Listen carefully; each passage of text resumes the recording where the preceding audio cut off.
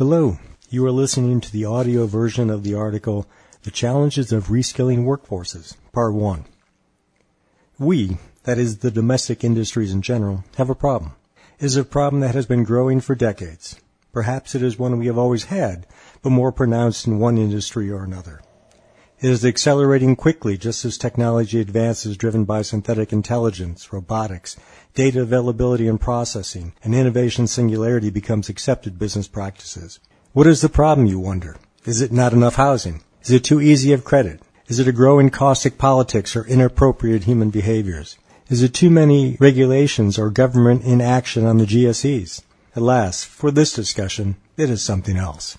We have a perception problem. We have a skills problem. We have a problem with how to educate and train. We have a problem with those who teach change and disciplines. It is all circling around the fact that the average worker's age in the United States has gone from under 29 in the 1970s to nearly 45 in 2020.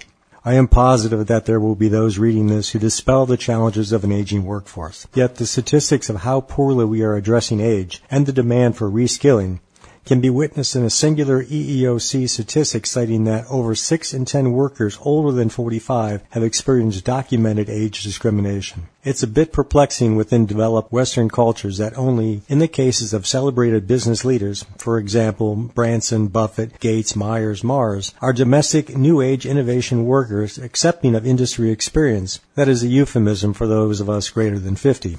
Would you believe that only 7% of those under 35 with next-gen skills view older workers as individuals who should be respected or emulated? And that includes those people who hired them. Section 1. The facts about evolving workforces. Yes, the boomers are retiring from their traditional career paths, but they're also still working well past their traditional retirement age of 65, out of desire, out of necessity, and out of the fact that we are living much longer.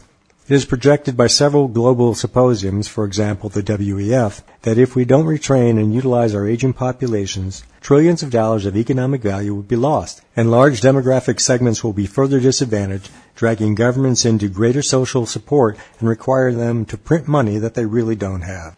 These research implications are noting that wealth gaps will grow and racial and cultural diversity will suffer if the global markets continue to fracture and skilled personnel are locked into their origin countries.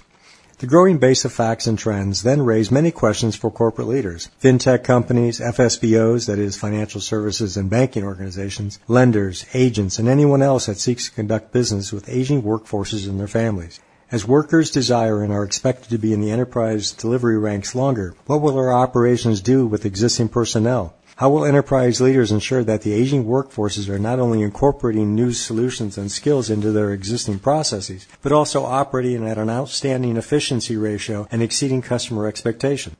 How will existing workforces lead the initiatives for continuous disruptive innovation, all the while achieving high values of worker satisfaction? Many challenges surface on these complex questions with little historical forecasting able to eliminate the path forward. In the following graphic from an upcoming report dealing with professional redevelopment and reskilling, that is, the innovation predicament, it shows the complexity of situations beyond aging workforces and the demand for innovative skill sets regardless of industry, affiliation, political beliefs, or even wealth. See Figure 1.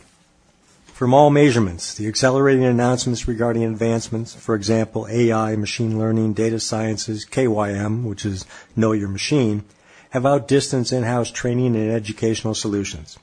The skill complexity and employee applicability for inclusion into highly specialized customer models has never been more in question, as solutions hyper-accelerate, creating voids of capabilities which are needed to identify and manage growing synthetic intelligence solutions fueled by data, and yes, more data. So what should an enterprise do? Fire everyone and start over? Outsource everything except the vision? Perhaps they should invest in full-time equivalents or FTEs using traditional retooling and reskilling methods. Or should we do something else? Section 2. The harsh realities for existing staff. If you subscribe to Bloomberg, a January 2020 article entitled Big Tech is Coming for Banking, Experts Predict FinTech's 2020, highlights 60 firms with near or over billion-dollar valuations who will transform segments of the financial services supply chain moving forward. Personally, it suggests that the disruptors and the investors who believe in them will be pressing traditional firms and lenders for not only markets and consumers, but also to radically shift workflows, data sciences, inductions and deductions, and of course, how products and services are fulfilled. Yet, what do these new firms offer besides advanced innovative technologies? Are they substitutions for staff? Will their efficiencies, which are reducing the needs of traditional workers, become liabilities or transformation vessels, ushering in new market leaders? However, even if this new generation could deliver innovations most sought after by consumers and FSBOs, who will be the program managers supervising the discrete implementation projects? Who will lead the transformation beyond the digitalization and into the next set of layered solutions requiring orchestration? How will the integration of new personnel assets alter the cultural makeups of the enterprise, while also promoting reskilling across teams and not just with a select few? The harsh realities are not just with new hires. There are mountains of challenges already within the enterprise waiting for professional development to bring about new skills, lasting change, and relevant performance appraisals.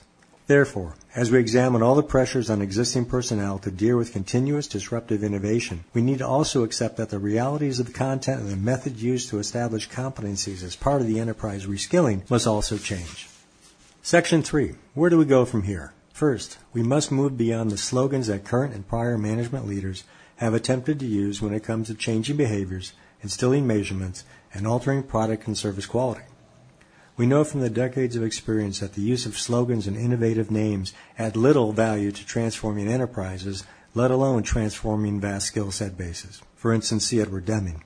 For managers seeking leadership high ground without doing the heavy lifting, the use of shifting paradigms borrowed from Tom Tapscott's book, the phrase thinking outside the box, derived from Sir Arthur Conan Doyle, and of course, the new phrase, deep diving from high-level learning, not yet claimed, is an attempt to provide the rallying cries to energize staff, but without substance and new disruptive learning techniques, they are simply hollow phrases.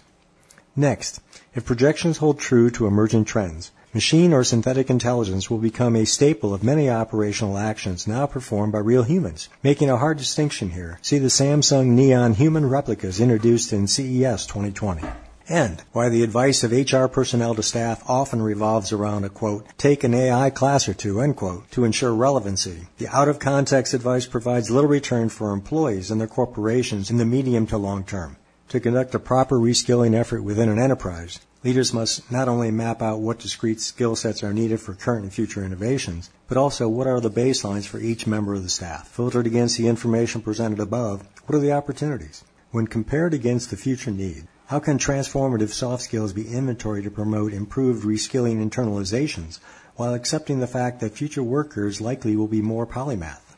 As hiring and professional development departments increase their use of AI for employment screening, the result of trying to normalize human capability into buckets of those most likely to add value and be teachable may result in the exact opposite.